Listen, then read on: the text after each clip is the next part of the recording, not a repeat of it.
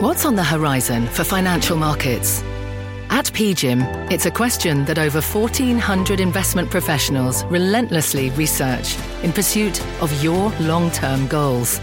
Specialized across asset classes, but united in collaboration, our teams provide global and local expertise. Our investments shape tomorrow, today. Pursue your tomorrow with PGIM, a leading global asset manager. You're listening to The Exchange. Here's today's show. Hi, I'm Brian Sullivan in for Kelly Evans once again, and here's what's ahead. Are you ready for a more than 7% mortgage?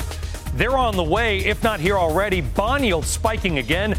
We're going to hear from somebody who says the Fed needs to slow down the speed of hikes. Let's talk oil. It is actually slightly higher, even as the White House keeps selling America's energy reserves. Are we on a collision course with OPEC as well? We're going to hear live from the president in moments. And trouble on the Mississippi. How ultra-low water levels may turn into another supply chain and maybe even energy crisis.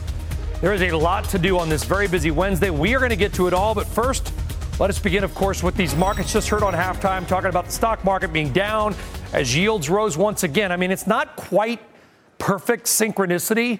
But when we see yields pop, stocks almost inevitably go down. When yields hold steady or go down, we see stocks go up. Not 100% of the time, but that certainly has been the macro trend. Right now, we are seeing the NASDAQ and tech. We've had a nice rally last couple of days. Not today. NASDAQ down 1.1%. Now, there are winners, of course, out there. There are winners every day in any market. Netflix, the big winner right now, leading the S&P and the NASDAQ 100. Strong subscriber numbers and some decent guidance lifting that stock. It is up 13.8%. On the Dow, Travelers and Procter & Gamble leading the Dow on the back of strong earnings. Dow is down overall, but P&G and Travelers are indeed higher. By the way, interest rates, I mean, does it matter more to any group than housing? The home builders, they're moving lower as rates continue to rise. Pulte down 7%. Lennar, KB, and D.R. Horton also on the downside. Now, on the flip side of that, the oil services ETF, the OIH, it is moving higher with all but two components in the green. You got Baker Hughes, you got Liberty, Halliburton, many others. Those are the ones that are going to move it. The VanEck Oil Services ETF, the official name, that is up 3%. And your disaster du jour, really, it's not just today, it's been for the year. That is Carvana. Carvana, the car sales company, sinking 15%. That stock is down 93% this year. I mean, you're down 93%. There's only a couple things that can happen. You're going to zero, you stay here forever, or the stock rebounds. Not today. We're down 17% to a $15 stock. All right, let's talk about yields because we are now seeing decade highs all across the curve. The 2-year, 15-year peak. 10-year, 14-year high. 30-year, 11-year high. But it's not just the actual rates that are the issue. It is how fast these rates have gotten to where they are. Consider this. We were just 2.5% on the 10-year about 3 months ago. And it is not just here in America. It is the same situation in the UK and Europe.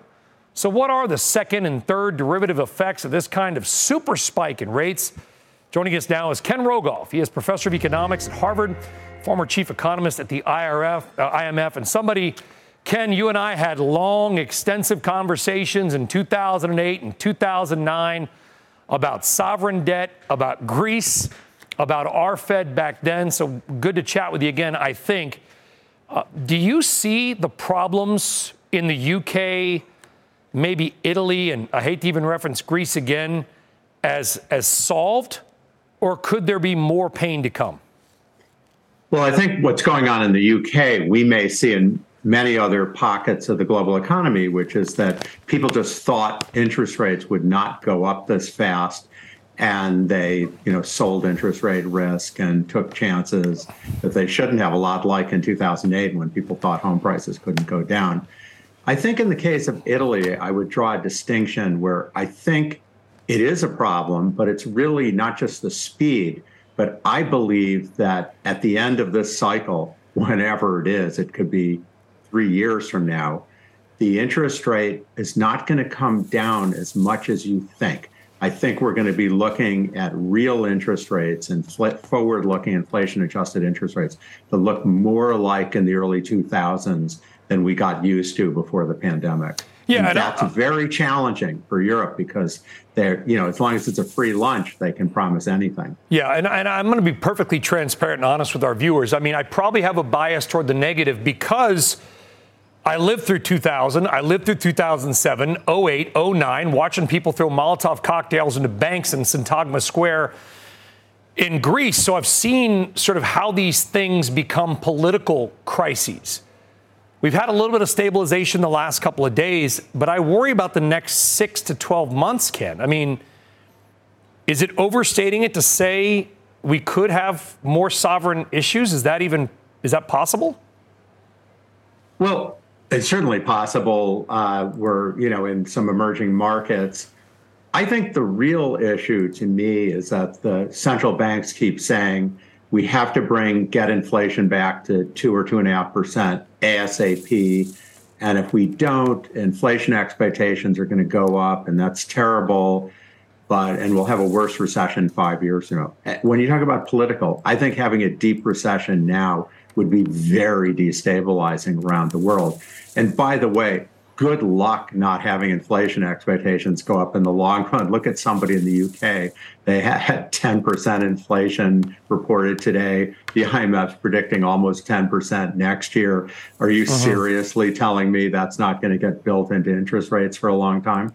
No, I would not argue with you on that. Professor Rogoff, sit tight. We're going to come right back to you. Speaking of bond yields, we've got 20-year bonds. Don't talk about 20 years very much. They are up for auction. Let's go to Rick. Let's get the results, and then we'll come back to Ken Rogoff. Rick, how's it looking?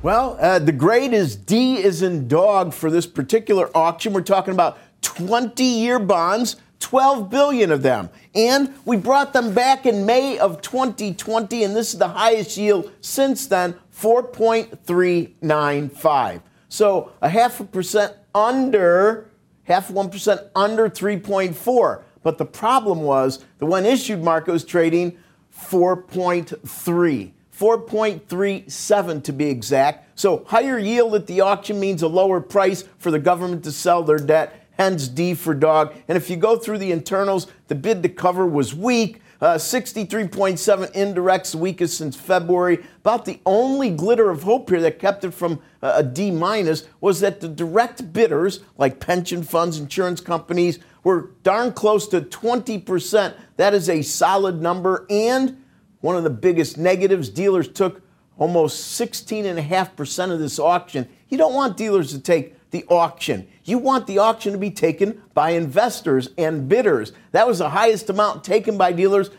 since January, so the first month of the year. And if you look at the chart, you can clearly see that rates popped afterwards. These are the highest rates on the curve, and sometimes many would say they're not the most liquid, so the auction isn't quite as important as a 10 or a 30, and that may be true. But no matter how you slice it, Brian, this isn't a good auction, and the last several batches of auctions have been anything but stellar. That is a troubling number, 16% sort of forced buying on the primary dealer side. Rick Santelli, thank you. Let's go back now to Professor Ken Rogoff. Ken, you just heard that. We saw a day a couple weeks ago in the UK where there was basically no demand for UK government debt. Is it possible we could have days here where there's no buyers for U.S. Treasuries?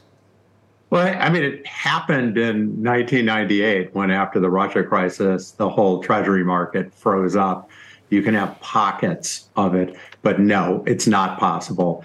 However, it is possible buyers may want to have lower bond prices, may have higher yields. And I think we're going to continue to head that way for a very long time. And again, I think, there's all this talk of the secular decline in interest rates. I think that's been way overstated. I think we had something after the financial crisis that was a temporary for a long time, but it's when interest rates are going up now. Obviously, the 10-year inflation index Treasury is just way up from its floor a while ago, more than 2% up. It's not all the Fed. The reason the Fed's having to raise interest rates so much is in part because the market equilibrium and the real interest rates probably move to something more normal. At least I think that's a very serious possibility, not just now, but for the next 10 years. 10 years? Yes. So what's that? You write another book, Ken. you might have to. I'm sure you are. So what's going to be the effect of that then? What are things going to look like in a year, 2 years, and 5 years? You're talking about structural, systemic changes in basic and core finance. Well, I mean, for sure, part of the reason the stock market got so high and housing prices got so high and art prices in Bitcoin was that money was free and people were looking for alternatives. I'm not saying that the price is going to go through the roof, but when it comes back to something more normal, there are going to be effects. And I think our political system's not at all prepared for the end of the free lunch era, at least I thought it was, where if you want to redistribute income, you have to raise some people's taxes and give it to other people instead of just handing it out. I think we're in a turning point. And I think after the pandemic, we're not going back to this so-called world of secular stagnation's too broad, but in interest rates, I think we're not going back to it. That's my guess. We're going to see somewhat higher interest rates, adjusted for inflation, more like what was normal before the financial crisis. And I want to be clear to our viewers, particularly the ones that are on the newer side watching financial news, CNBC. A 4.5%, 4.15% yield in the 10-year historically is still low, correct? I mean, the fact that we're calling that high is sort of ridiculous, but it's only because we were off 0.5% during the COVID sort of initial panic. So let's separate 2020, because I'll give 2020 a break. No one knew what the hell was going to happen. Everybody was in a panic. I get it. Is the bigger problem, Ken, that we kept rates too low for too long coming into 2021 when pretty much everyone saw that large parts of the economy were recovering nicely? Or was there some other policy mistake that is maybe more to blame for what's happening in the bond market? Oh, I mean, I don't think there's any question that we kept our foot on the gas in both fiscal and monetary policy for too long. So did a lot of the rest of the world. But it's not the only thing going on. The pandemic indeed made interest rates really low again. They had actually been starting to rise, the real interest rates, before. But if you look at the average level of the inflation indexed interest rate, say the years 2003 to 2006, and compare it to 2012 to 2021, it's a 2% less. And that's not normal. I think I've done work with colleagues, Paul Schmelzing and Barbara Rossi, looking at really long-term trends in these real interest rates. And there's a lot of movement, but nothing secular. It ends, it comes back. The cycles may be long, but it's more cyclical than secular. And I think we're going to see that again over the next decade. If it's not the end of the world, it's just more normal. To adjust to that normality, I understand, Ken, is normal. But I think, as we tried to set up at the beginning of the interview, it's the speed at which this all occurred, right? I mean, it's driving through the dark, in the rain, at 100 miles an hour with your lights off. Yeah, and now you're trying to fix it in 25 feet. So, okay, now we're narrowing in on the inflation, which is, definitely high, and they need to raise interest rates. And I'm even saying, there's adjustments beyond comparing to what interest rates were before the pandemic. But I think the problem with doing it super fast is that there are long lags. I've been saying this for a long time. The employment effects can be a year, 2 years out, and it's very easy to overshoot. So at some point, you kind of need to slow down. You don't stop, and I'm not saying that, but the sort of continuing with 75 basis point hikes and 1% hikes, I think is a risky strategy. Yes, it's good for your credibility, but is it? I think I don't know. I don't know the answer. They're trying to restore their credibility. If you were Jay Powell, would you raise rates in November? Oh, no, absolutely. They should be raising rates. I think the question is when they kind of start slowing it down, when they need to quite raise it so vigorously. No, I think the rates need to go to at least 5. But I think when they get to 5, it's still not going to be enough. It is not going to be. We're in for stagflation. Wow. And that's a point I think they've got to start looking towards and saying we're going to slow down at that point. And it already might be too late if they raise them too fast. It might be stagnation. Ken Rogoff, Harvard. Ken, pleasure to chat with you again. Thank you very much. Thank you. All right. Speaking of interest rates, we've got a news alert right now with Diana Olick on mortgage rates. And it's a doozy. Diana. Brian, the average rate on the 30-year fix just hit 7.22%, according to Mortgage News Daily. That's a new 20-year high, all thanks to the rout in the bond market today. Mortgage rates loosely follow the yield on the 10-year Treasury. Now, homebuilder stocks were already taking a hit. You see the builder ETF, ITB, down more than the broader markets. That's just a slew of rough housing data today. A 25-year low in weekly mortgage applications. That came out this morning, as well as a wider than expected drop in single-family home construction. Names like Lennar, Pulte, and D.R. Horton all down on the news. And a report out this morning from Redfin showed home sales down 25% year over year in September, and new listings also down 22% as the housing market just slows down to a crawl. We'll get the realtor data on September existing home sales tomorrow morning, and it will likely not be pretty. And just one more note, we will be talking about the impact of rising interest rates on investment, on clean energy investment, and on real estate coming up in our next hour on Power Lunch with legendary investor Vinod Khosla. Brian, back to you. Yeah, again, like we just talked about with Ken, Diana, it's not just where we are, it's the speed from which we went from low to 7.22%, punching home sellers and buyers in the gut. Diana, thank you very much. All right, also happening, severe drought causing the Mississippi River to recede to record low levels, adding more supply chain pain at a critical time when many parts of the economy are still under logistical and cost issues. Remember, as we tried to show you a few months ago when we were live in Davenport, the Mississippi River carries nearly 92% of our agricultural exports and an estimated 589 million tons of cargo per year.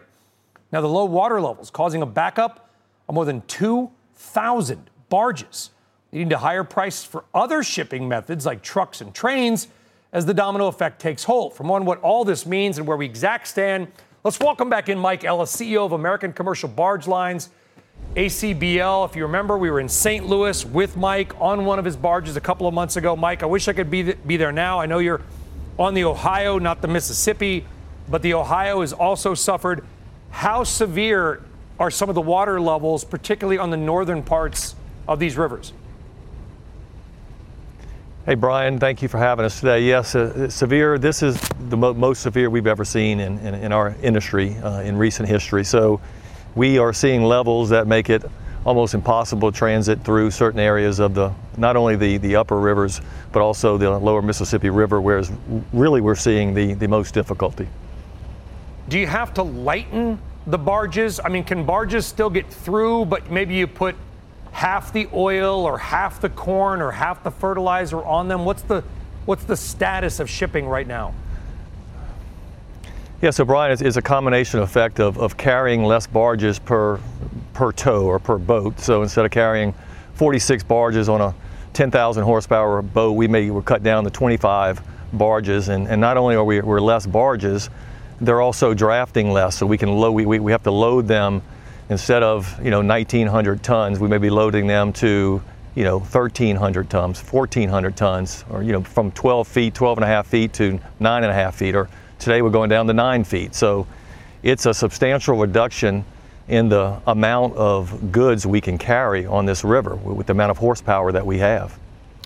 Trying to put that 2,000 barges on backlog number in context, Mike, I obviously you and I were together.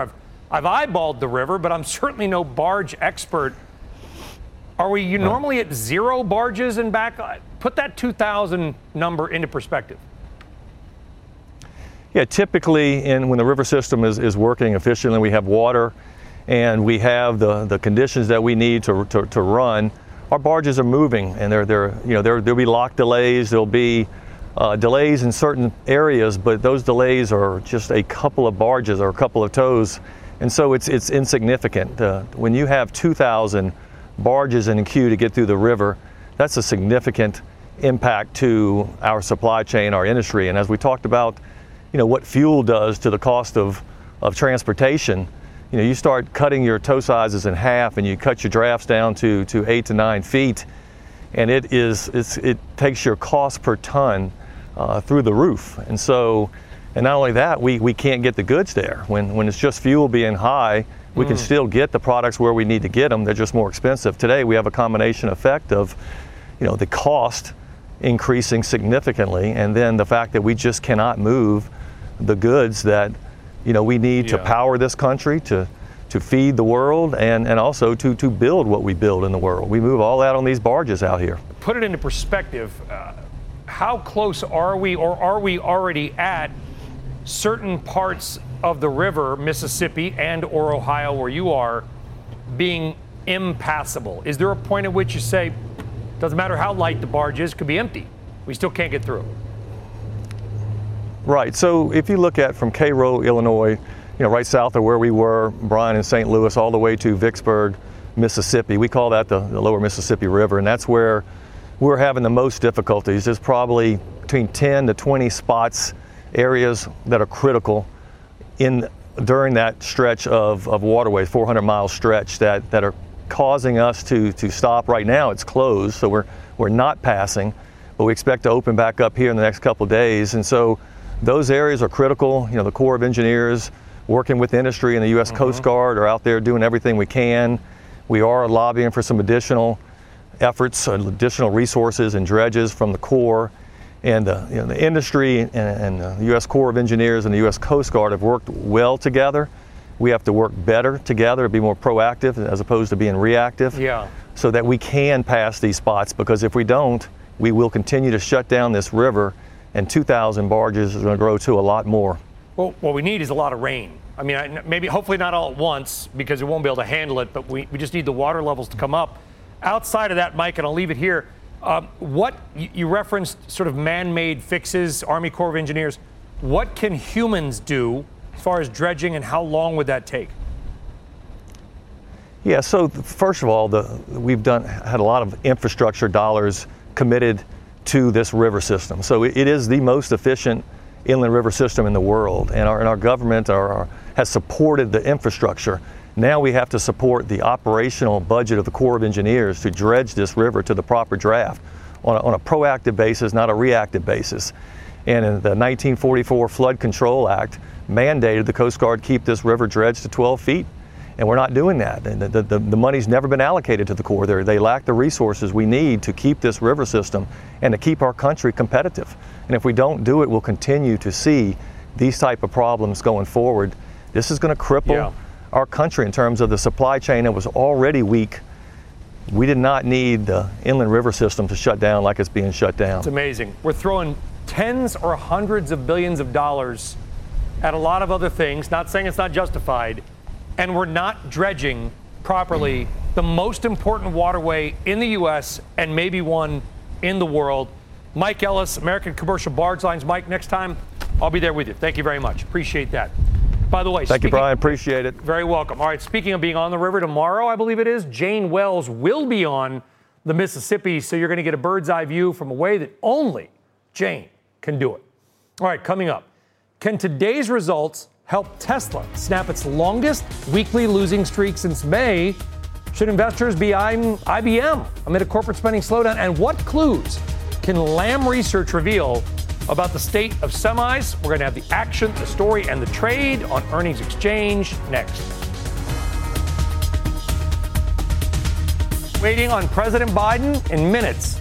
He is expected to speak on his plan to sell more oil from America's emergency stockpiles, hoping to bring down gas prices all ahead of the midterm elections. But will it work or backfire?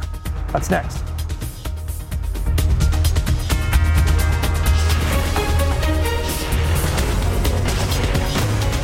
This is The Exchange on CNBC.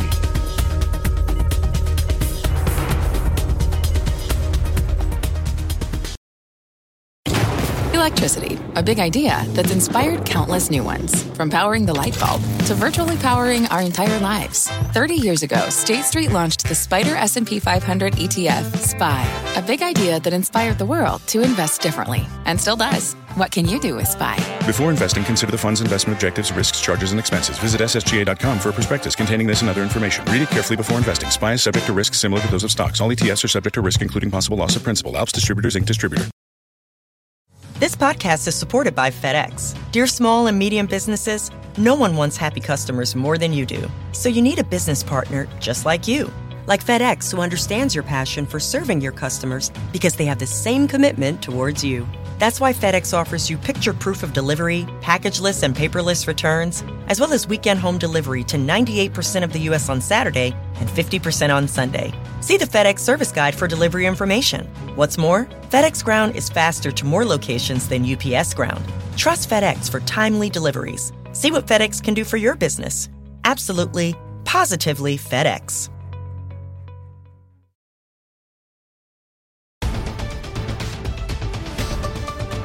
All right, welcome back. Oil prices, they are on the rise today, up about $2 a barrel. This despite the White House last night reiterating its plan to sell more oil from America's emergency reserves. The 15 million barrel sale will kick off December 1st, just days before the full European Union sanctions on Russia kick in. That's the 5th. And by the way, 3 days before OPEC Plus meets again in Vienna. That's on the 4th. Now, we do expect to hear from President Biden in just a few minutes. There's the empty podium. When he comes out, obviously, we will go to the president live. Joining us, though, ahead of it is Frank Maisano. He is senior principal at Bracewell, and Michael Bradley, a partner at Veriton. Gentlemen, both, I want to apologize in advance because if Biden walks out right now, we're going to dump out. You know how it works. You're both pros. Michael, I'm going to start with you. Will this SPR release work to lower oil prices?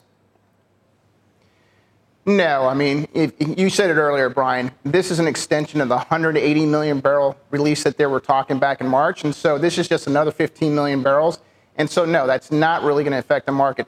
If you really want to affect the market, you're going to have to increase refinery capacity. And that's just not going to happen over the next 30, 60, 90 days. It's going to take several years. That's the biggest issue right now. That's how you bring product prices down. And right now you have product prices at, historic lows. Distillate prices at historic lows. Yeah. So SPR releases are nice, but they're not going to make a major difference. And we just got the 2-minute warning, Frank, by the way. We'll see if that holds. But so, Frank, I mean, we've never used the SPR like this, have we? Yeah, and, Brian, this is really not what its use is intended for, right? It was developed in the out of the 73 oil embargo. Frank, I need to go. Mike, you guys stick around because we might get your comments after the president. Can you hold? Let's go to President Biden speaking at the White House. Well, good afternoon. Earlier this year, because of Putin's invasion of Ukraine, the price of oil and gas increased dramatically. And I acted decisively at the time, and thanks in part to those actions, the price of our gas has fallen 30% from the summer highs.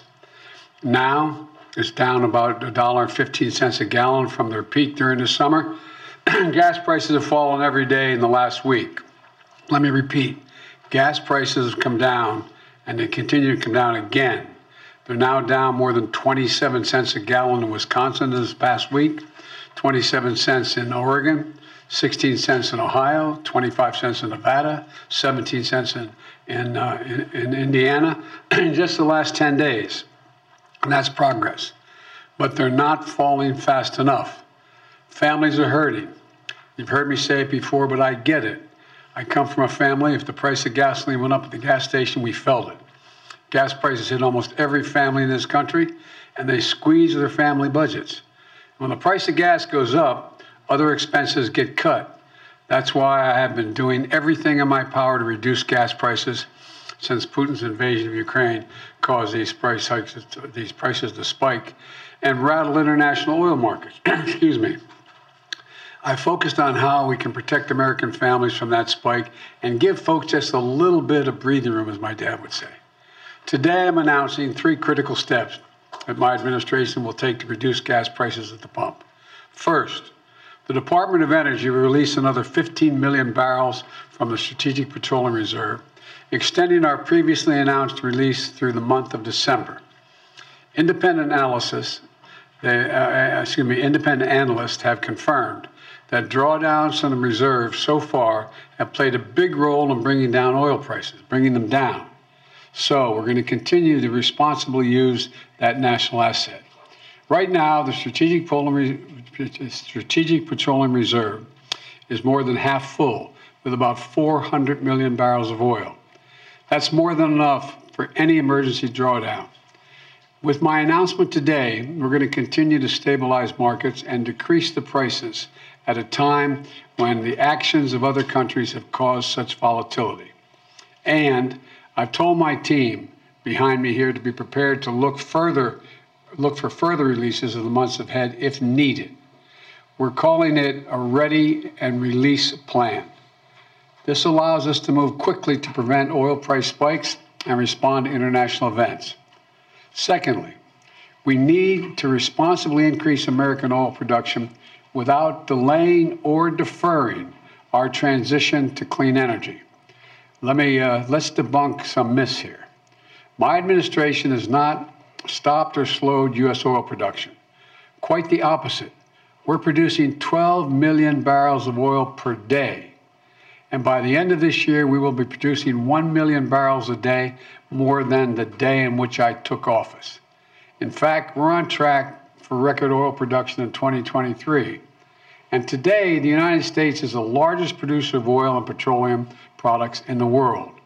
We export more than we import, and I've heard from oil companies that they're worried that investing in additional oil production today will in case demand goes down in the future, and they're not going to be able to sell their oil products at a competitive price later.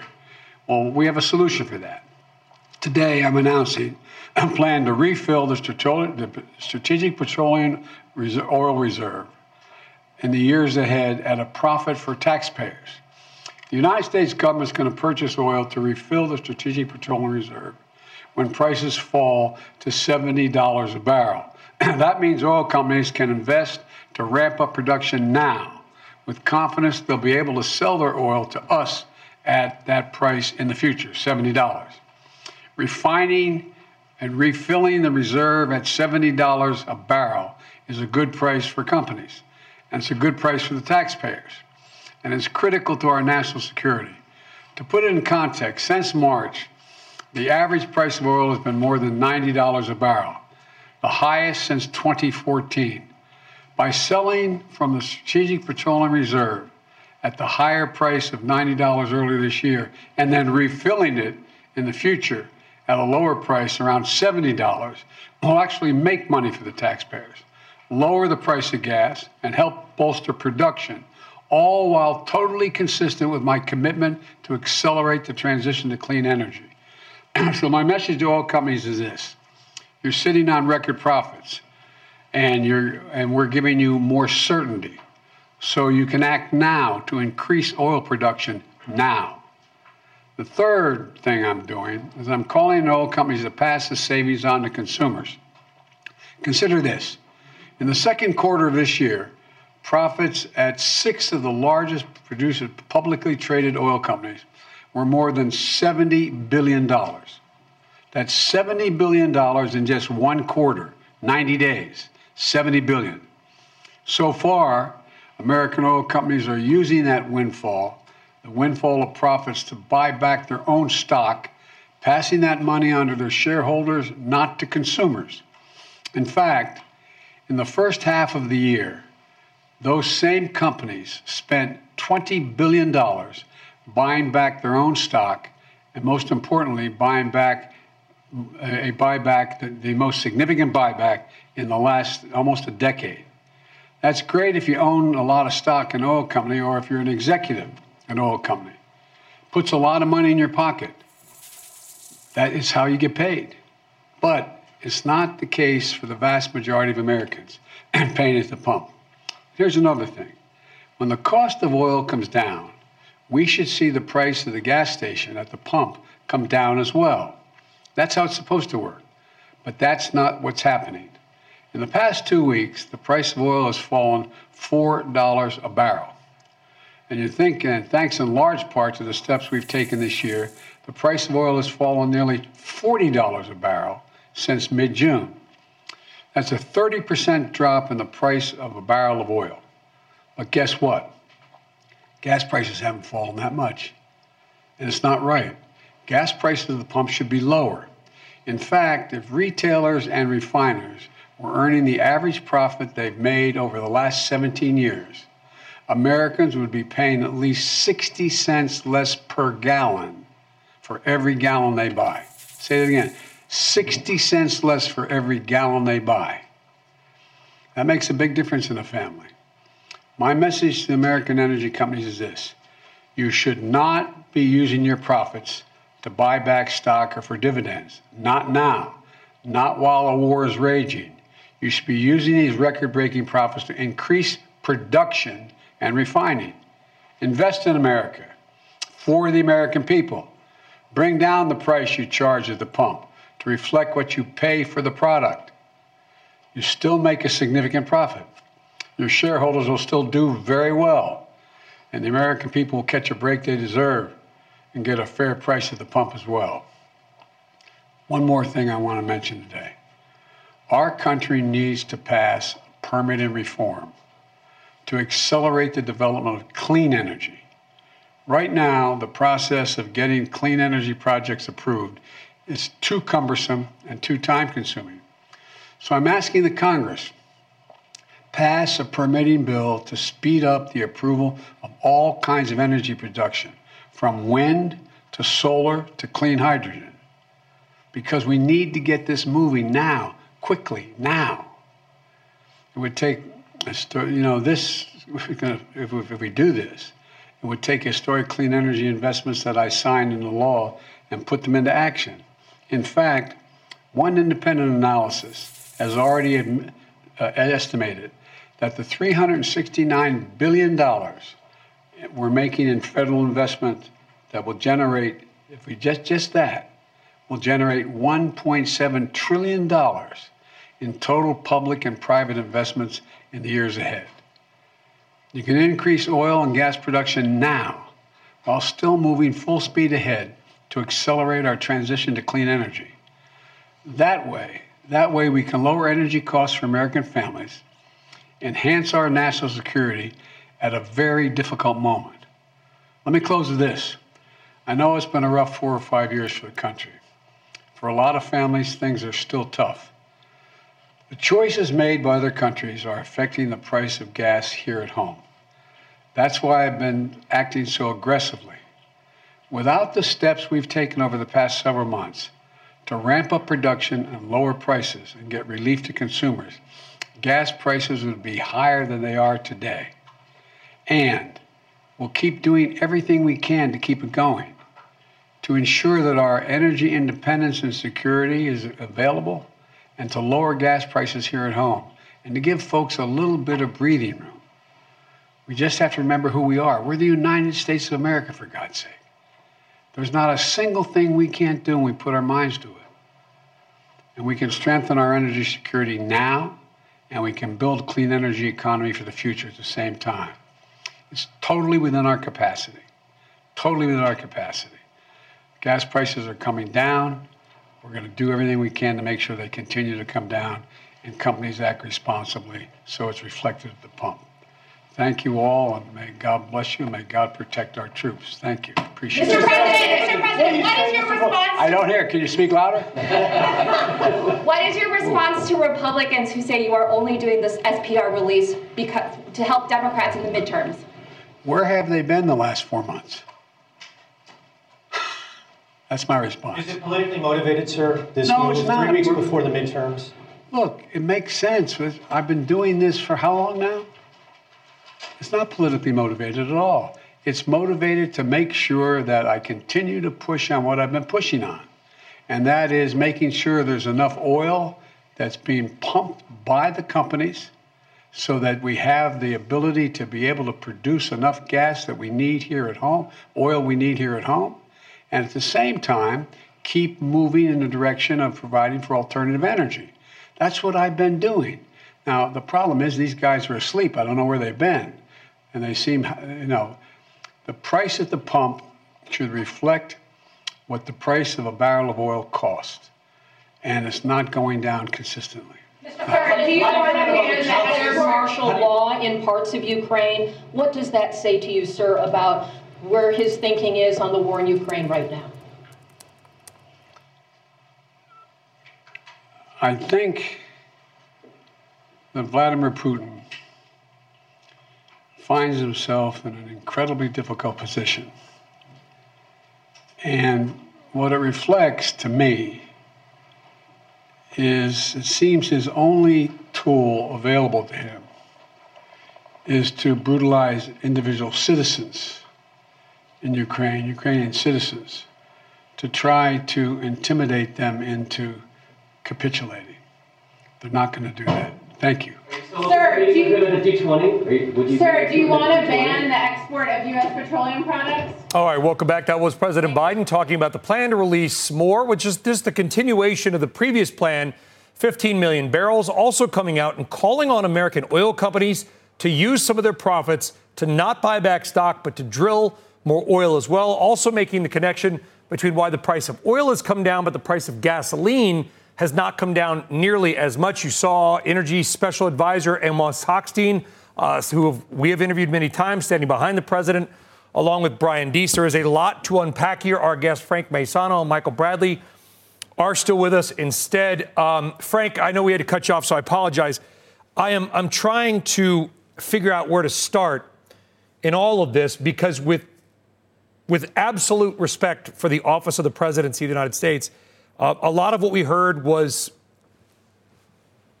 maybe disconnected from the markets. Where do you want to begin on the, because the price of oil is only about half the price of a gallon of gas. There's a lot of other things that go into it. Where do you want to start with this? It reflects a little bit of their misunderstanding of oil markets, one. But really, let's get back to the Strategic Petroleum Reserve. It's not ever been intended to be used for political purposes. It's used for hurricanes. It's used for cyber attacks. It's used for emergency situations. It has been going this way since March. And, it's really been used for political purposes since March, right? We really cleared the Ukraine challenges with the gas price that went up and then back down quickly early on. And then since then, this has been all about the price of gas with regular supply and demand related issues, right? So this is a political. There's no doubt that it's political. And again, the mixed signals this administration continues to send on leases, on shutting down the Keystone Pipeline, on wanting more gas now. Again, the industry their head continues to spin. Michael, I get a little passionate about it because my dad owned a gas station when I was growing up as a kid. I mean, that was it. That was our family. And my mom was a telephone operator. My dad owned a gas station in La Habra, California during the gas crunch. So I know how gasoline stations make money. And I guess one of the things that worried me about the comments was that he's going to make people angry at the local gas station owner, which, by the way, is generally like mom and pop, if not a first-generation immigrant to the United States. They own a lot of gas stations across the United States, a great way to start a small business. Talk to us about how the pricing mechanism actually works, as much as you know. Brian, I've talked to you many, many times, and I've asked you, what is the value of crude oil? And the value of crude oil is zero. The value of crude oil is the refined products that come from it. And so that's the issue. We do not have enough capacity right now, and that's why prices are high. That's why inventories are low. And so you can jigger all you want with the SPR. You can produce more oil, but it really boils down to, do you have the capacity to produce that product? And that's why there is a disconnect between oil coming down $40 and the price is not coming down as much. It's just that simple. Yeah, and the futures market, what we show our viewers on CNBC, that price chart of oil that we show them, that has become slightly disconnected from the physical market, right, Mike? If I want to actually give you a barrel of oil, the price I see on the screen may not be the price I sell it to you at, in part because of the sale of the SPR disrupting parts of the futures market, correct? That's right. That's right. One of the other things that, is interesting to me, Brian, too, is the president talked about, U.S. producers needing to do their nationalistic duties and basically start producing more. I would basically tell you that, U.S. producers and oil majors are not an extension of the U.S. government. Yes, they want to basically produce as much as they possibly can, but guess what? they're run by their shareholders, and some of their biggest shareholders are the biggest ESG proponents out there. And those guys are not telling them to produce more. They're telling them to maximize profit, give the capital back to them. And so the Biden administration really wants something done. They should approach those largest shareholders, because right now they do not want them to drill, and they definitely are not going to want them to drill at $70 oil. Well, Frank, do you agree with that? Because, I mean, the president says we are not – I'm going to try to quote the president directly. Let's debunk some myths. We are not discouraging production of oil. Well, since the beginning of this administration, they've sent mixed signals on that. Sometimes they're for drilling, sometimes they're not for drilling. And, they've played around with lease sales, and they've done all kinds of different things. They've really sent mixed signals on that all along. Secondly, we forget that these companies lost billions and billions of dollars in 2021, 2020. It's hard to that has to come into play when you're thinking about what shareholders are doing right now. Some of these companies have been told to effectively, in Europe, and particularly the BPs and the Shells, I'm not going to say they've been told to wind down, but they're winding down huge parts of their fossil fuel industry. In the United States, we've been told a couple years ago, we need to phase out fossil fuels. If I ran an oil company and I believe that we need to phase out fossil fuels, why would I reinvest money into a project, Mike? I'm just going to eventually give all the money back to shareholders and shut the company down in 20 years. I'm not exaggerating. But now we're saying use the money to make new projects. But why would you make a new project, which, by the way, will take 10 to 15 years to pay out, if you don't think you may be around in 10 to 15 years? That's, I think what I hear. It's not Brian Sullivan's opinion, Mike. This is what I hear from guys like you, the CEOs of these oil companies, oil investors. Is that accurate? Why make the investment if you think you're going to be wound down anyway? No, Brian, that's a great point. And if we're going to take anything positive away from this news conference that just happened, is that Biden said, we need to start basically lowering permitting, speeding up permitting. I think that's a great thing. The problem is you can't do it just for the renewables industry, the solar industry. You have to extend that to the basically oil and gas industry.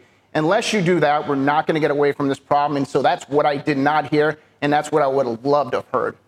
Right, and he's going to run into a larger problem with his activist base, Brian. They don't want that permitting reform, and that's what we saw earlier this year when Joe Manchin kind of formed this deal. You've had lots of progressives, including Bernie Sanders and led in the Senate, others in the House. They want no part of permitting reform, even if it means getting more renewables online. And I can tell you from building renewables projects, solar projects in California, wind projects off the coasts, wind projects in the mid-Atlantic, we've had people fighting those projects for years and years. So permitting reform is essential. And it has to happen. And it has to happen across the board. Yeah, we got to go. We had to go 5 minutes ago. But this permitting thing, people viewed it as a victory against fossil fuels. It could severely damage solar, wind, and other projects, which need assurances they can get infrastructure and lines built. Otherwise, they won't fund it. Frank Mazzano, Michael Bradley, a good discussion. I think a lot more to be had. Thank you very much. Appreciate it. By the way, the price of oil on the rise right after that as well. Listen, difficult job trying to thread the needle, saying we need more oil, but we also need more renewables. We're back right after this. This podcast is supported by FedEx. Dear small and medium businesses, no one wants happy customers more than you do. That's why FedEx offers you picture proof of delivery, packageless and paperless returns, as well as weekend home delivery to 98% of the U.S. on Saturday and 50% on Sunday. See the FedEx service guide for delivery information. FedEx Ground service is also faster to more locations than UPS Ground. See what FedEx can do for your business. Absolutely, positively FedEx.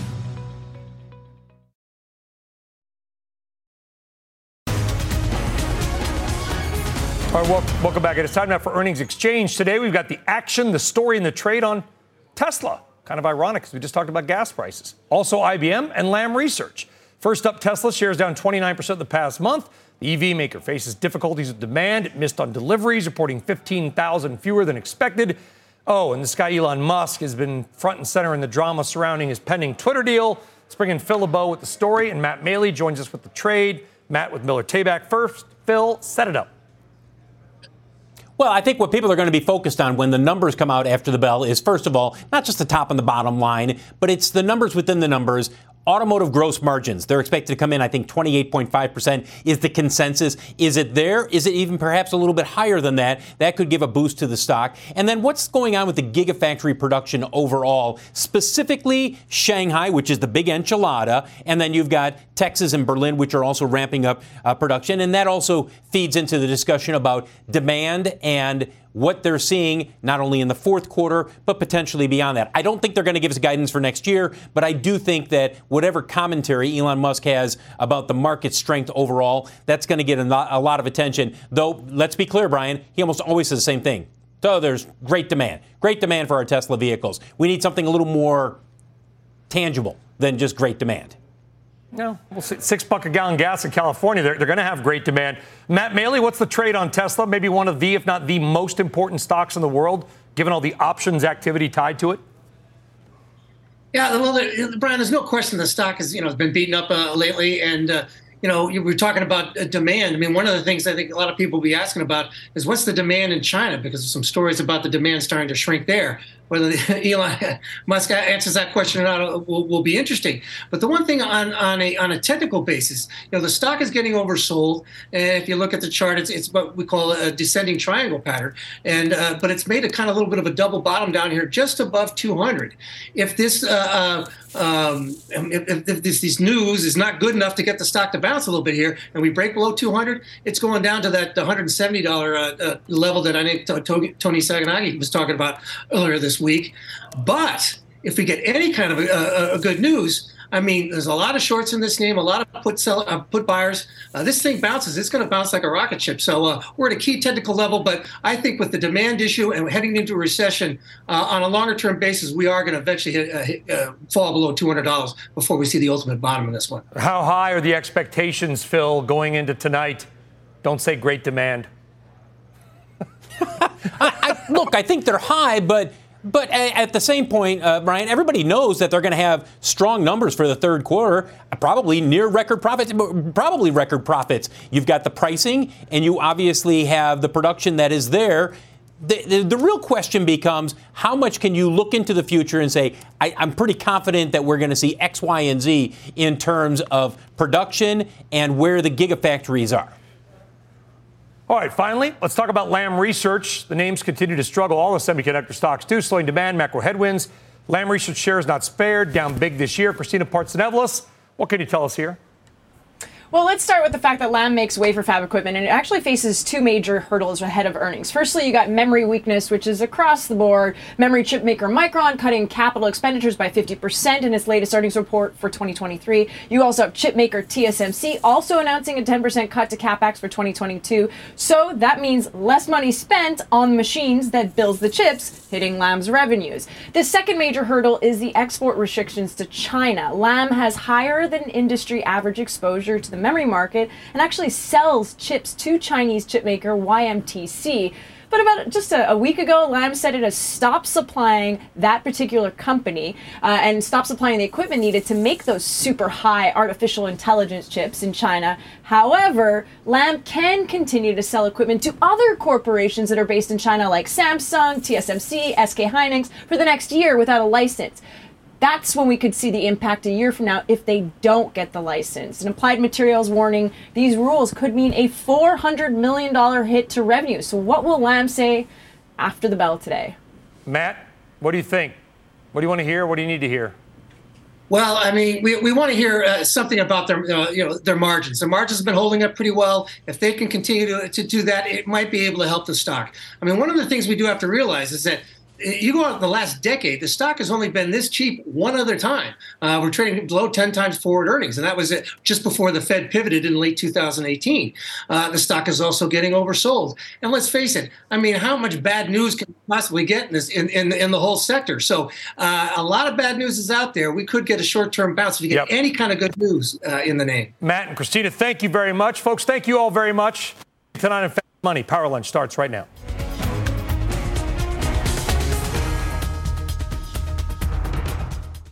You've been listening to The Exchange. Make sure you're subscribed to get each episode every day, same time, same place. This podcast is supported by FedEx. Dear small and medium businesses, no one wants happy customers more than you do. So you need a business partner just like you. Like FedEx, who understands your passion for serving your customers because they have the same commitment towards you. That's why FedEx offers you picture proof of delivery, packageless and paperless returns, as well as weekend home delivery to 98% of the U.S. on Saturday and 50% on Sunday. See the FedEx service guide for delivery information. What's more, FedEx Ground is faster to more locations than UPS Ground. Trust FedEx for timely deliveries. See what FedEx can do for your business. Absolutely, positively FedEx.